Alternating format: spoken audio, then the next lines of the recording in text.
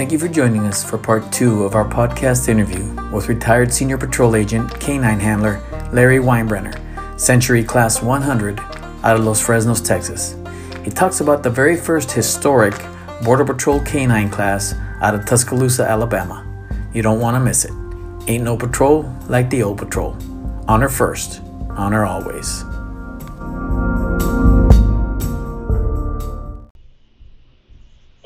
I went to Linden, Washington. That was quite a change of pace because things were getting kind of testy on the southern border, carrying MP5s at checkpoints and things like that. Mm-hmm. And I thought, it's getting close to 50. And I thought this old man shouldn't be doing all this anymore. So I thought I would go up to the Canadian border, and and life was a lot different. It was kind of mundane. You catch one or two here and there, but we had diversified clientele. We had a lot of East Indians, Chinese, and it was different. But I made some really good friends up there, and enjoyed life up there. I mean, it's beautiful. I mean, I think perhaps it was perhaps more so than Whitefish, but we lived in Linden, and it was only about an hour's drive up to Mount Baker, and probably a 40-minute drive to the Straits, San Juan Straits, and you get some good fish. It was an outstanding place. But anyway, I spent a year there, and that's when they opened up the canine program down south. They had test dogs that they had brought in, and the dogs did an outstanding job. So the patrol decided to go ahead and bite the bullet and go ahead and start a canine program. And this is from the very beginning. You're talking about the very beginning, very first. Very beginning. Okay. 1988. And they called for volunteers at Blaine, Washington, sector headquarters. And so I thought, man, I'd love to do that. So anyway, I volunteered, and I was selected to go. And it was at Tuscaloosa, Alabama. And we got there, and it was called the Cleotech, Alabama Law Enforcement Canine Training Center. And as the night when I arrived, they picked me up at the airport in Tuscaloosa, and we drove to this little town where this training center was. And he said, "Here's your home," and it was a barn. A barn? Yes, a barn. And this is tacky, right? But anyway, he got my bags out, and we went in. And sure enough, we walked down to the corridor. I mean, it was one fancy dig at one time. It was someone's, I don't know whether they sold it or what the deal was, but it was one time a big ranch and had a training center for horses. And these horses lived good. And they converted all the stalls into rooms for their officers that came in for training. And there were 2 men to a stall. And you had barn doors on that opened just like barn doors. And you could see these horses, I mean, they lived good. They had, when they fed the hay was up above, and they'd open a little trap door above each stall, and drop the hay in for the horses. And but the accommodation wasn't all that great because there were, there was 20 of us. Yeah.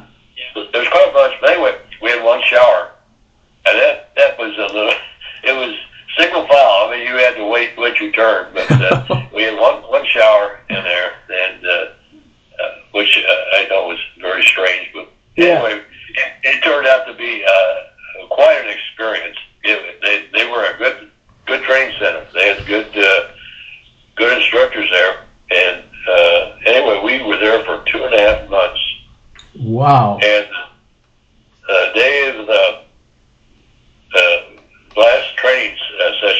dogs are certified.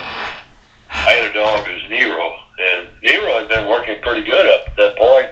But one of the tests was to take the dogs into the barn and to find the drugs, because there's all kinds of smells and critters and everything running around barns.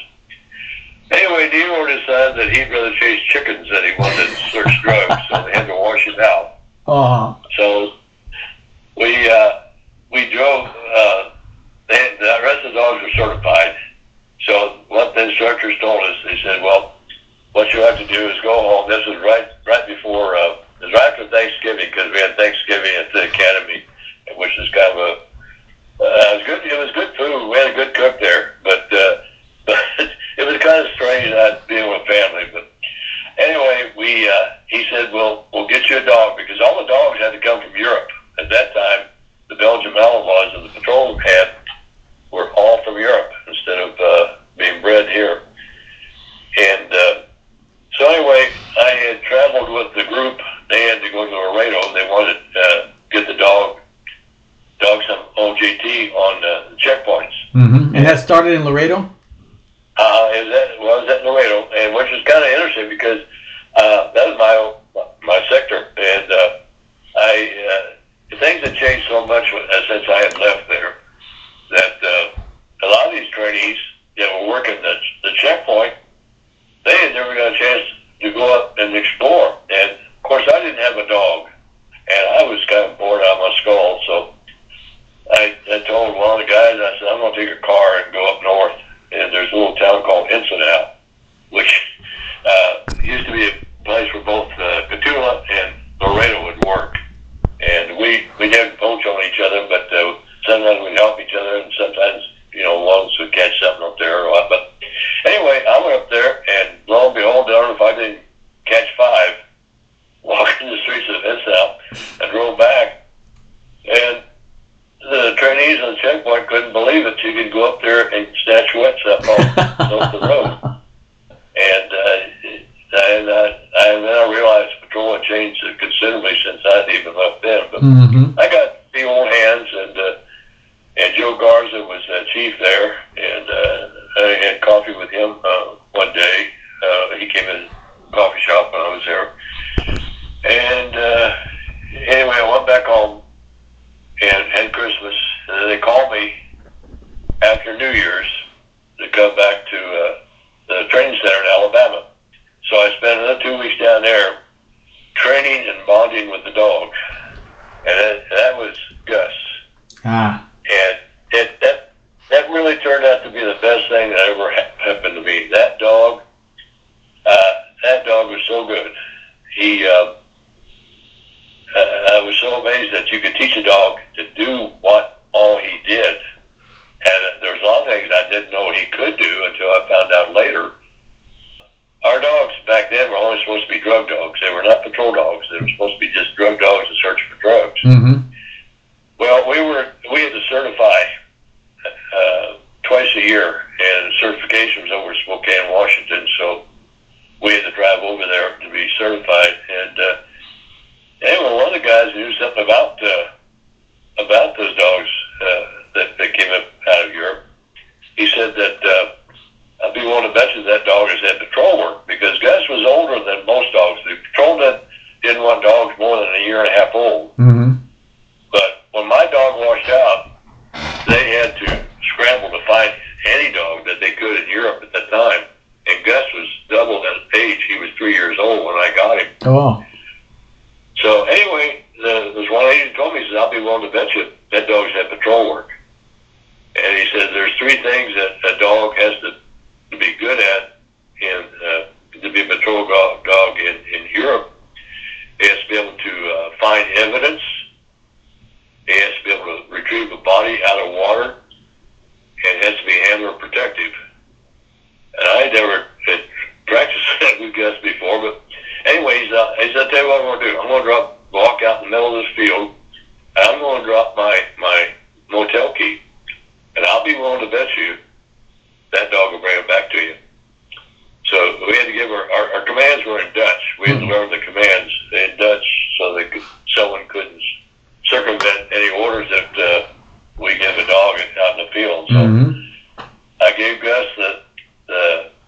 word Zook for search, and he methodically worked that field, picked up the key, and brought it back to me. How about that? And I could not believe it. So then, when we got back, I had become very good friends with canine handlers in Canada, and sometimes they'd come down, certify or work with us and train with us down in the fairgrounds there in the little town we lived in. And sometimes I'd go up into close to Vancouver to train with them. So then we got a chance to practice handler protection. So anyway, the guy in the padded suit came out. I always kept my window down on the driver's side of the car, and I kept the little sliding window open in the back of the cage where Gus was. Mm-hmm. And Gus, that guy felt like he was beating on me, and Gus was out of that car in a nanosecond, and I took him down. Wow. And I thought, well, do I tell the chief or not? Because I didn't want to lose Gus, because man, he was a great dog. Yeah. And so anyway, I kept the two to myself. And anyway, there was supposed to have been a protest march to the Peace Arch in Blaine, Washington. And it's supposed to have been a pretty big one. And the chief said that he wanted me out there with Gus, just to have a dog present. And I said, well, Chief, I got something I have to tell you. And I said that I hope that it hasn't come to this, but I said, Gus he has trained in Europe and he protects a handler. I said, I don't want him taking someone down. And Chief didn't say a word. He said, okay. And that's it. So then I was leaving because I knew Gus wasn't going anywhere. Anyway, the protest fizzled out. They didn't come up, so there was no need for him to go out. Yeah. But he was so good. Watching him work, at certification, whenever it was his turn, he had such a swagger about him, and he could pinpoint drugs. It was unreal. And to give you an example, after I first got back, they always teach you in the academy, trust your dog. Don't trust your instincts, trust your dog. And we got a call out from the Highway Patrol that they had a motor van stopped, and the guy had a prior for drug smuggling, but had nothing since. But it was one of those motorhomes where they lived in it, and I mean, they had chicken bones from Kentucky Fried Chicken laying around. They had two dogs in there. They had dog food laying around. And I got on there, and I thought, oh, this is going to be a cluster. Mm-hmm. And so Gus went right for the chicken bones right first, and I had to yank him off those. And then he went to the bag of dog food, the dog's dog food was, and I had to yank him off that. And he strained the lead, and I pulled him back. So I thought, we'll go back and check the rest of the motorhome, and this is going to be a non-event. So as we're going back out, he goes back to the dog food again, and he sits. No, that can't be. So anyway, I got off the motorhome. I told the highway patrolman, I says, if I'm a vet man, if there's any drugs in there, it's in that bag of dog food. Well, they dumped the dog food out, and sure enough, there was the drugs in the bottom of the drugs. No kidding.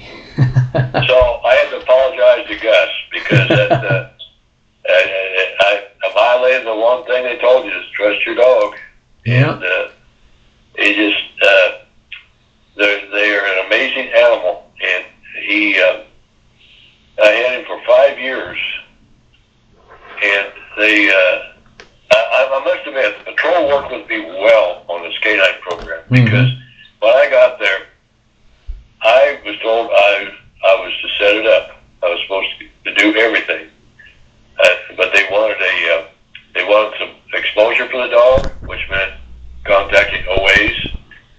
They wanted him to wanted a school program for drug awareness program, and then of course be available for regular duty. Yeah.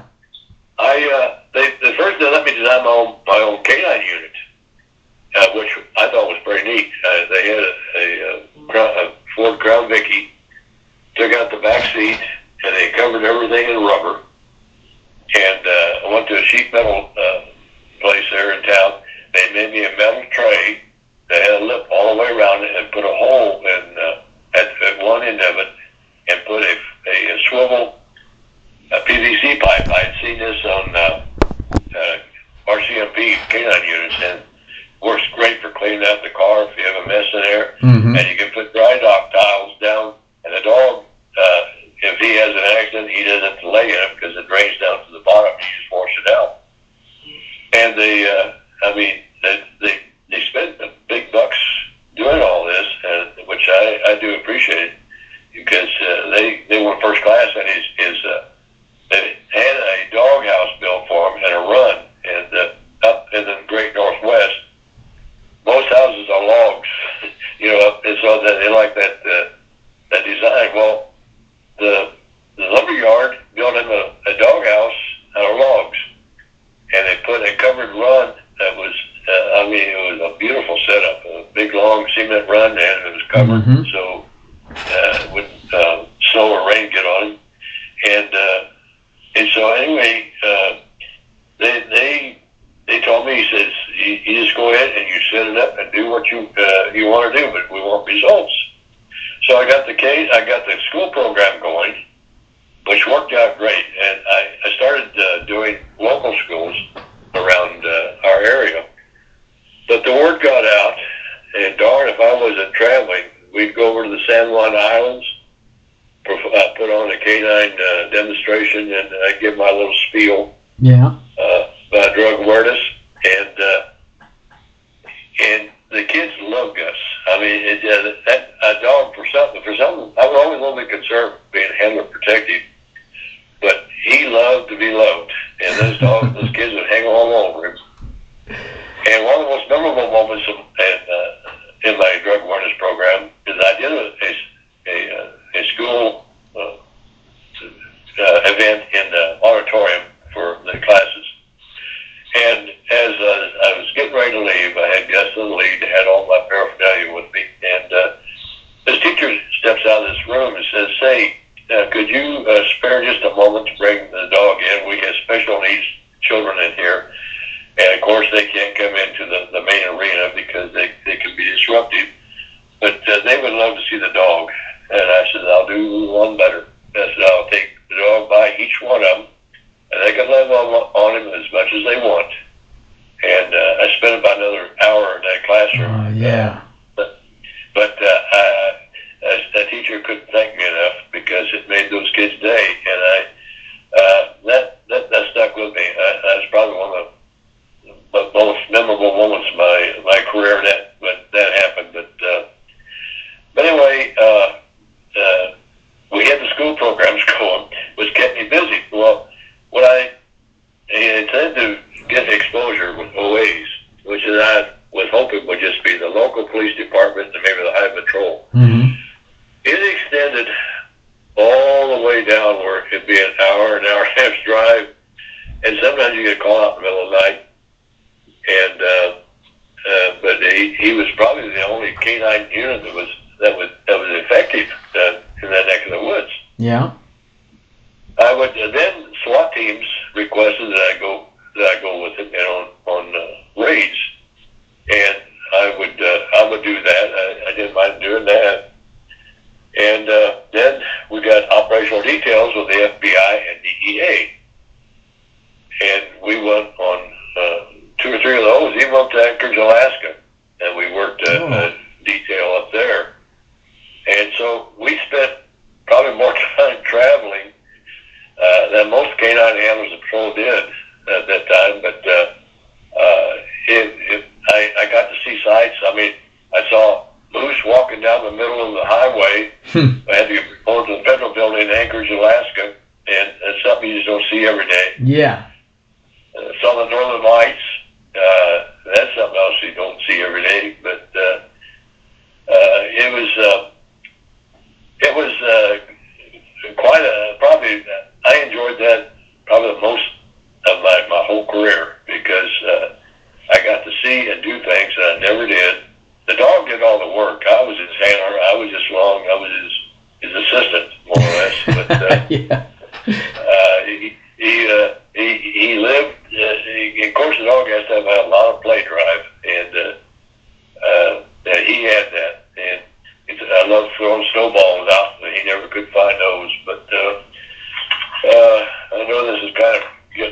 Not at all, not at all. I love to hear it. I'm think going back a little bit to when you went to Tuscaloosa.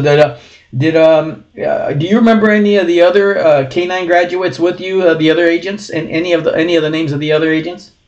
Oh yes, Griff Bassett comes to mind. Oh shoot, I got my scrapbook over there again. We had one comedian in that class. He would write a weekly newsletter. That's some of the most hilarious events he would post in the newspaper. I mean, nothing escaped him. And I kept every one of those issues. But I see, Griff Bassett was a good friend. He was in Plainwood, Montana.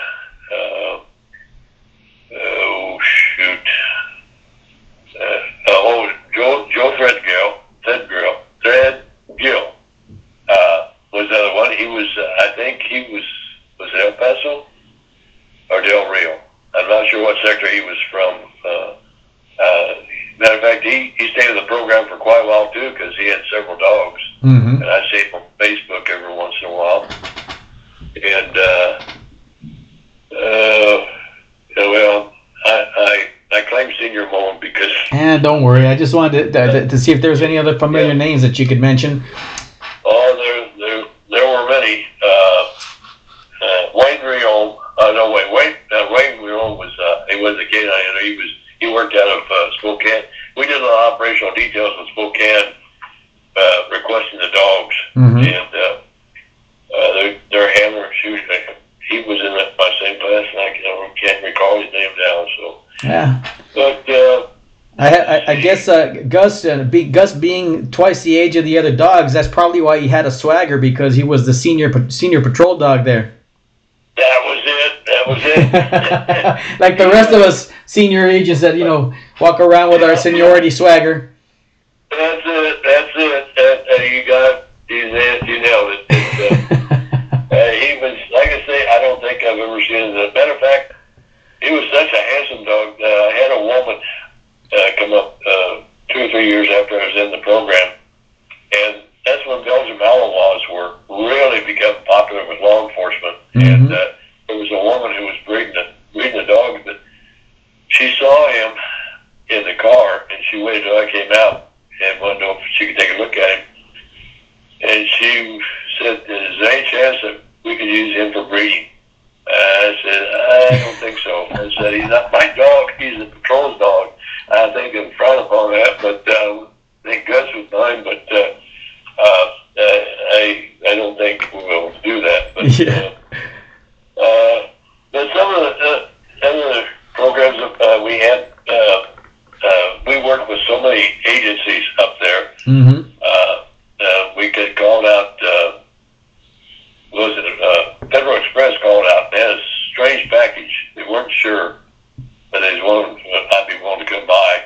And anyway, I drove by. It was quite a ways out of the way from where we lived, but boy, he alerted on that big time. So DEA was called in. They put a flag on it, and they picked up $250,000 worth of cocaine. Oh wow! In the back box. The Canadians were coming down to claim it.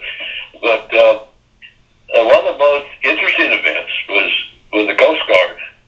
Coast Guard wanted to know if possible the Border Patrol K-9 could go with them to search a yacht. Well, I said, that's no problem with me. Thinking a yacht, that's okay. He'll go handle that. Well, we get down to the dock and had this big Zodiac. It's called a little skiff with it, and so we get aboard that. And man, they don't waste any time on those skiffs and this big Zodiac. But before we left out, they had to stop and get something to eat, so they sent this smaller craft in to get some munchies for them to have something to eat, because they were going to be a while. And I couldn't understand why it'd be a while, because I thought it was going to be in the port there somewhere. But it was out in open waters, and it was not a yacht. I mean, it was a ship. No. And they converted to a yacht. And I thought, no way. And it had an outside elevator. was I'd never been aboard. We got aboard the ship, and the deck up and the main forward there, the wheelhouse, all done out in teak wood. That's just what we need, a dog scratching the teak wood. And I told the lieutenant in the Coast Guard, I said, look, there's no way that a dog can do justice to a ship this big. I said, I don't know, when you said a yacht, I was expecting somebody just a little bit smaller, but I said, there's no way he can do this. So anyway, and then they also said, well, we can't take him into that wheelhouse because that teak wood, that would really cause a commotion of body. But we did search. They said, go ahead and search the cruise corps. It had 15 crew members aboard that thing. It was that big. And so anyway, we found some personal use marijuana. And the Coast Guard said, we're not going to screw with that. So anyway, that was, but I never seen Gus so subdued, because he had to lock both legs, all four legs on that deck he was on. He wouldn't lay down, but he couldn't relax because that boat was going so fast. Yeah. I never seen him so subdued, because usually he was a macho type, and that was quite an experience for him and me both, because I never had done anything like that in the patrol before. We did have boat patrols out there, but I never involved the guys on that, and Blaine. And we flew with. We had to, of course, Gus. We had to fly commercial aircraft when we traveled to Anchorage, Alaska, and when we go to Alabama, and we would drive most other places, but we would fly in the Border Patrol aircraft, which is kind of a little cozy in there. But he has to get in the back end, and I'll never forget one time we had one heck of a great pilot up in the Blaine sector. He had picked us up at Linden because the post office over in one of the islands had requested a search of a package. And it was getting to be late in the day, and so he said, we can go there and get back, no problem whatsoever. So we get aboard the aircraft, and we get up in the air, and the closer we get to the islands, the thicker the fog gets. And we were in fog so thick, I couldn't tell whether we were up, down, which way direction we were going. I was getting a little concerned. And Scott Patterson was the pilot. He kind of grinned at me. He said, don't worry. He said, I'll get you down. He was a fighter pilot in the Marine Corps. And he flew fighter jets, and one heck of a pilot. But he was flying on instruments anyway. And he came in and out of that fog bank and landed at the airport, no problem whatsoever. And we searched the package, and we didn't get an alert on it. There wasn't anything in there, but Gus didn't seem a bit concerned about the fog, nor did Scott. But I was a little bit concerned because I've flown quite a bit in small aircraft, but I've never been in a fog bank like that. And unfortunately, Scott crashed his plane in the mountains a couple of years later and was killed. And we had one other incident, and I was supervising that night in Katula. We had caught a load of aliens, and the incident officer was unavailable to come to get them. So we had to go down there. We had a roster we kept, and we each took turns. Who his turn was had to take a load down. And my name came up. I was the first up on the list, but I was a supervisor because I was running the unit that night for that period, because the senior officer was gone and he was on the help. So anyway, we had a kid by the name of Ray Salinas. A great kid. I mean, boy, he had potential. He volunteered to take it down. He said, I'll do it for you, Larry, because you need to stay here because the train is going to be coming. And so he said, I'll get back in time to check the train with you. So I said, okay, and I thanked him, and he took off. And anyway, we checked. The train came through about midnight, and we had to chase it all the way up to Pearsall. It didn't stop at Gardendale where it normally stopped. We hadn't heard from Ray, and but which I didn't think anything of it, because a lot of times you get down to Sector and you see guys at Sector and you sit around and jaw for a while. Yep. And so I thought, I didn't think anything about it. Well, next morning I get a phone call saying he'd been killed in an accident.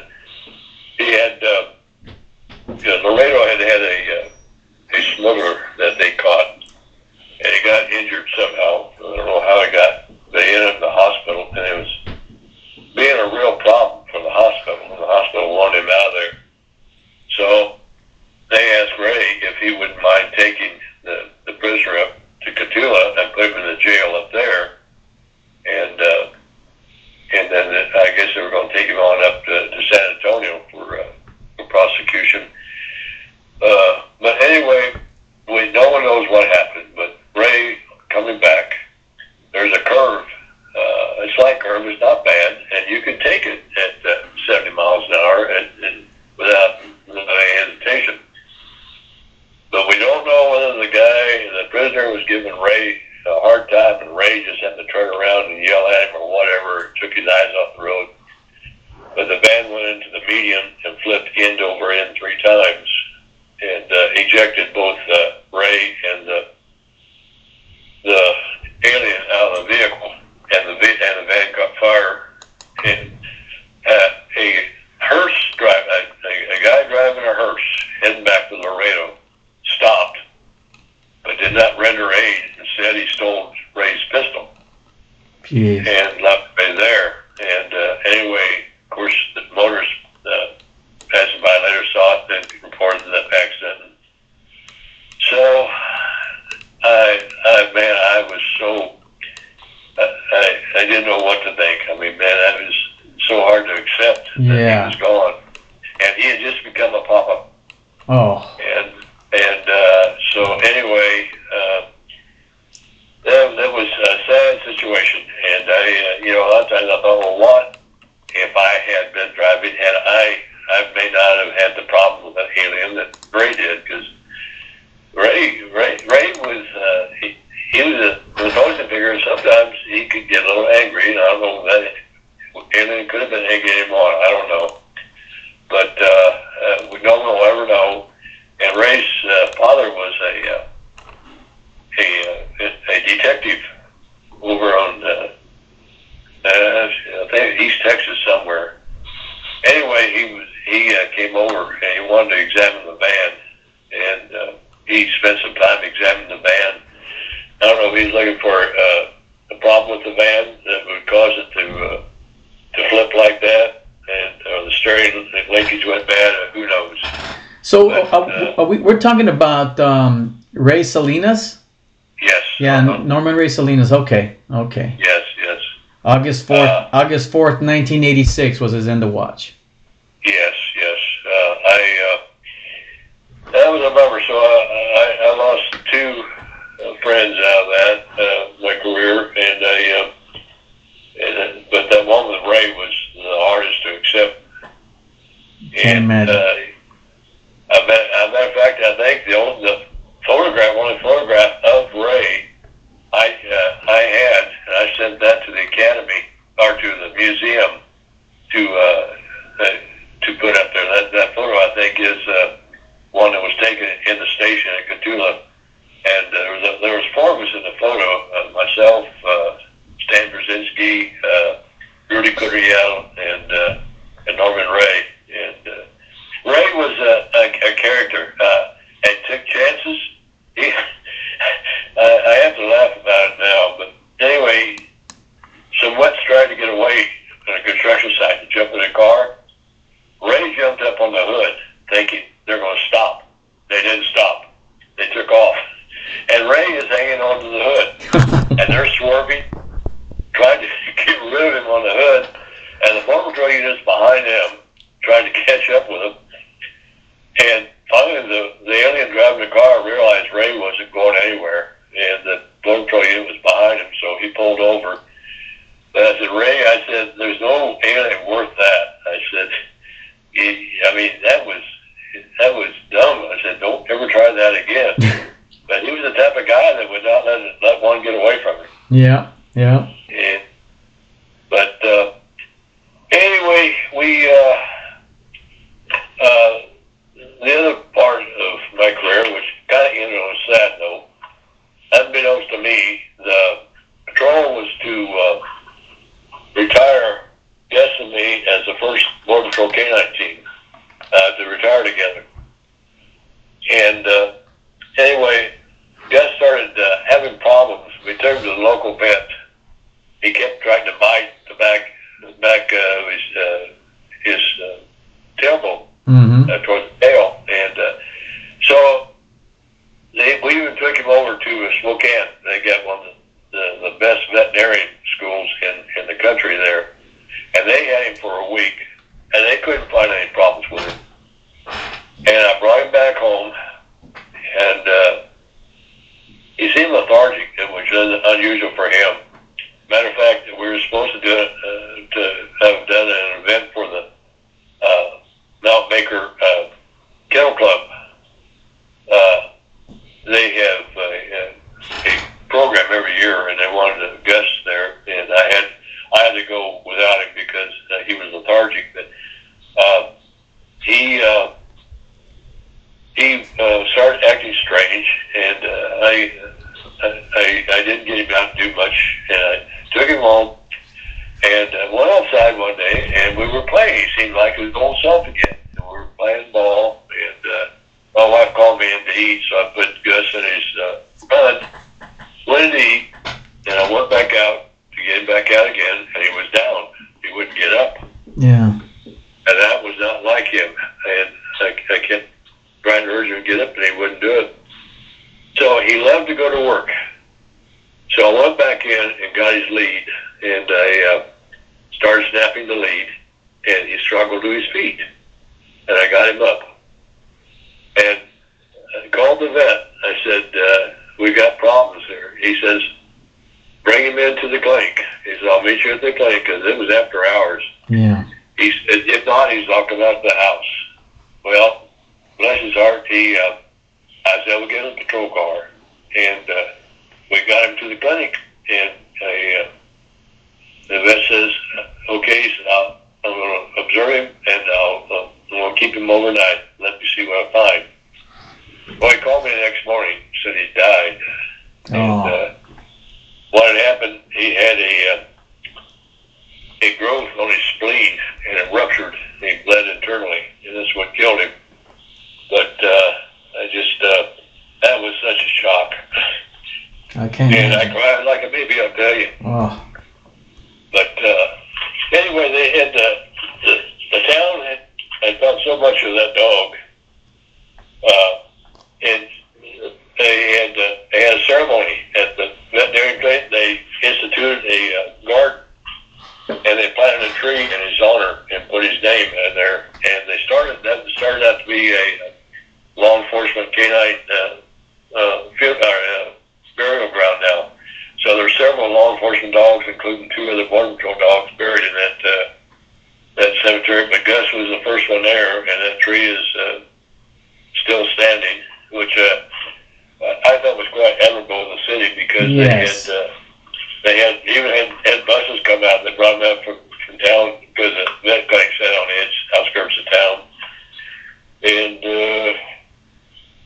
trying to think here if there's anything else that I retired in '94. Actually, I used annual leave at the end and add that to my time in service. Mm-hmm. But we left in October of '93 is when I had my going away party, and I got one other I forgot to tell you. It was one of the most hilarious. Okay. It's my one riot, one ranger story. Okay. I hadn't been in the patrol but a year, and we were at Pechanga for Leon Yannick and Dwight Jones. And they just finished up their 10-month exam, and they both passed. So we were at the party, and we go sheriff's office requesting help at the courthouse because they just had elections. The elections didn't turn out the way one faction thought it should have turned out. And they had probably about 150 people in the parking lot of the courthouse. Oh. Cotulla only had, I think, 2 deputies and a sheriff. And, it wasn't necessary with law enforcement go around, but we had highway patrol. And so we were trying to scrounge up any type of weapon we could. And I managed to get a little 38. And all I had was just 5 rounds in it to begin with. But I left and I drove over there, and I thought, now what do I do? Because they didn't cover this in the Border Patrol Academy. And here was a crowd, and they didn't look none too happy. And I was the only law enforcement there, plus I was in civilian clothes. And I noticed that a pickup truck pulled up beside me. And it was an old Texas Ranger named Jack Van Cleve. And he was about ready to retire, but he was from the old school. Mm-hmm. And I thought, this is my ticket into the courthouse. I'll follow him and pretend like I know what I'm doing. So Jack, one of them got in Jack's face and started screaming and yelling at him. Jack pulled his pistol out and said, "You're the first one I'm going to shoot if they don't get out of my way." And everyone backed away. And I thought, this is the man I'm going with. So we went into the courthouse. So that's my one Ranger story. That is fantastic. You got to see it. You got to see it literally in yes, person. Yes. Yep. That I thought that was so neat. I mean, it couldn't have worked any better because I sure didn't know what to do. Yeah. And but anyway, it turned out okay. Well, they're legends. They're legends for a reason. Oh yeah. We had one they called the Lone Ranger. He drove a silver car all the time and nickel-plated pistol and of course black pants and white shirt, and that was the Lone Ranger. Yeah. But like I say, the patrol gave me more in life. It was the best decision I ever made, although it was a risky one because I had a family.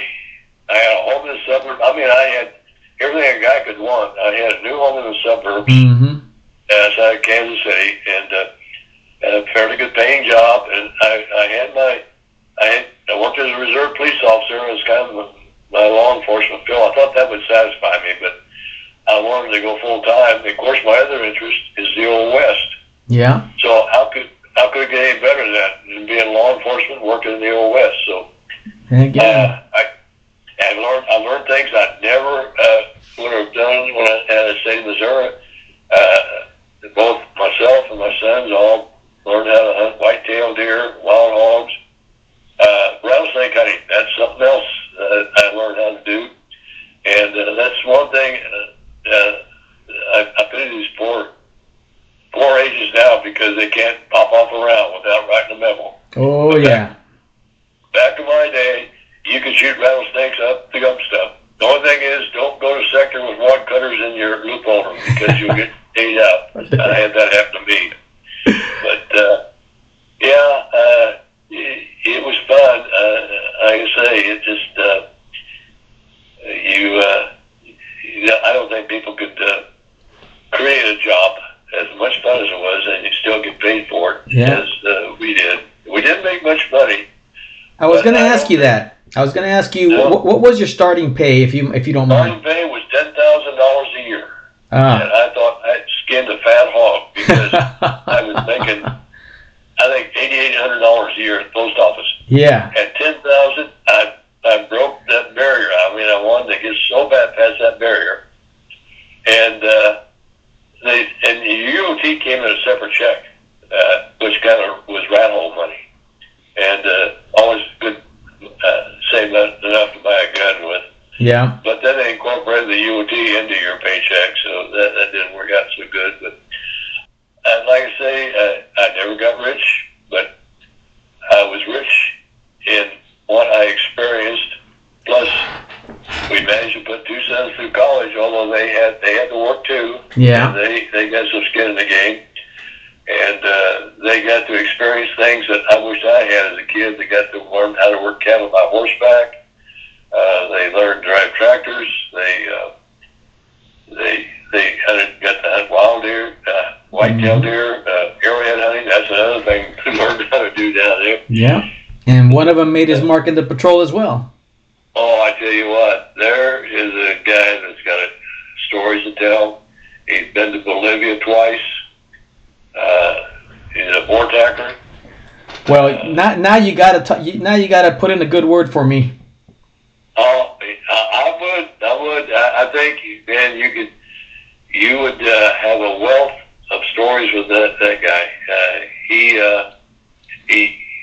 helped develop the Horse Patrol's Training Center over in Arizona. Mm-hmm. The Seas Ranch they got. They seized the ranch, and he helped develop the training program for guys who want to join the horse patrol and never rode a horse before. And he loved horses. He'd ride quite often with the horse patrol, and he really and truly, we're proud of both sons. They made their mark in life, and it does the dad proud when a child will follow them into their vocation. Mm-hmm. And he did his dad proud, I'll tell you that. Well, sir, I have to tell you, first of all, I truly appreciate you taking the time this morning to share your experiences and adventures, from the time you started in Cotulla to, making Border Patrol history as one of the founding members of the K9 unit. I think that a lot of people are going to love to hear all those experiences, and pure old patrol gold to me. Well, it's been my pleasure. Like I say, I'm getting up in years, and I still enjoy talking patrol, and it's just, and of course, the old patrol is dying off. There's no two ways about that, as we all have to experience sometime in life. But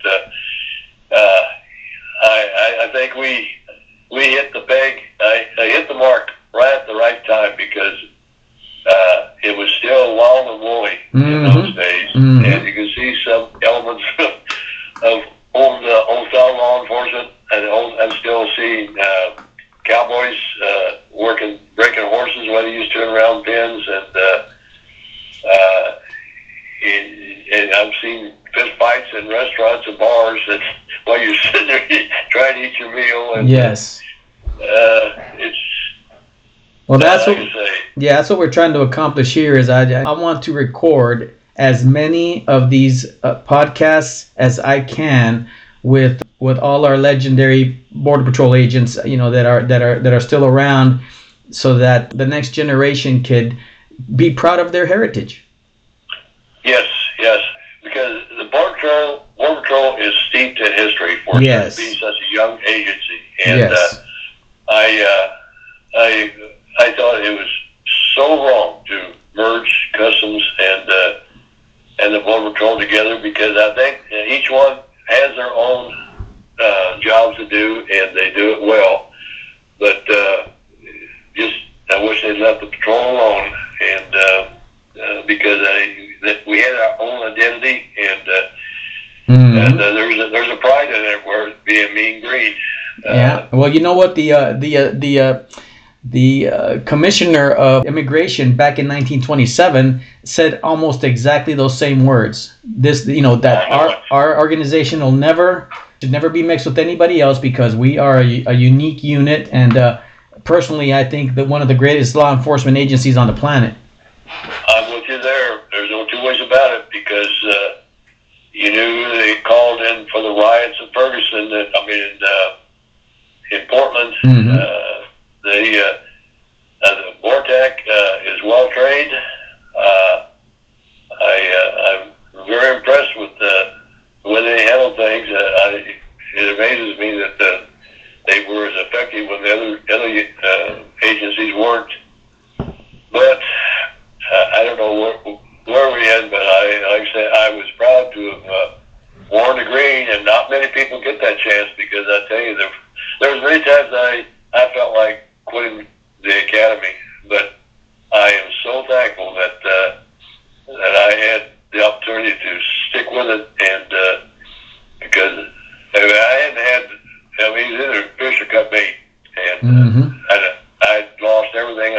I built up at that point. Plus, had a family, and I couldn't let them down. So, yes, but it was best decision I made. All lifelong friends. You made a different culture. I've never, like I said, I read tacos and didn't make some food until I went to patrol. And now, man, I've got to have everything. Huevos rancheros and chorizo con huevos. I got my wife makes chorizo for me, so I'm in good shape there. That's good. Well, sir, again, thank you so much for your time, and I appreciate everything you've done for the patrol and for doing this podcast this morning. So thank you very much, and you take care.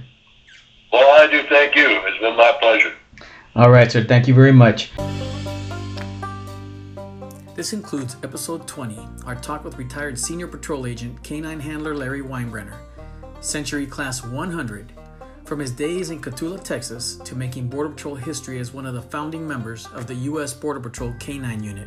What a great career. Please take a look at all our official Old Patrol gear offered exclusively at Old Patrol HQ. Go to Old Patrol HQ at bigcartel.com. Please share these podcasts with everyone in the patrol. We can learn so much about how things were done in the Old Patrol and enjoy our rich history, heritage, and legacy that we all share, with a few shenanigans along the way.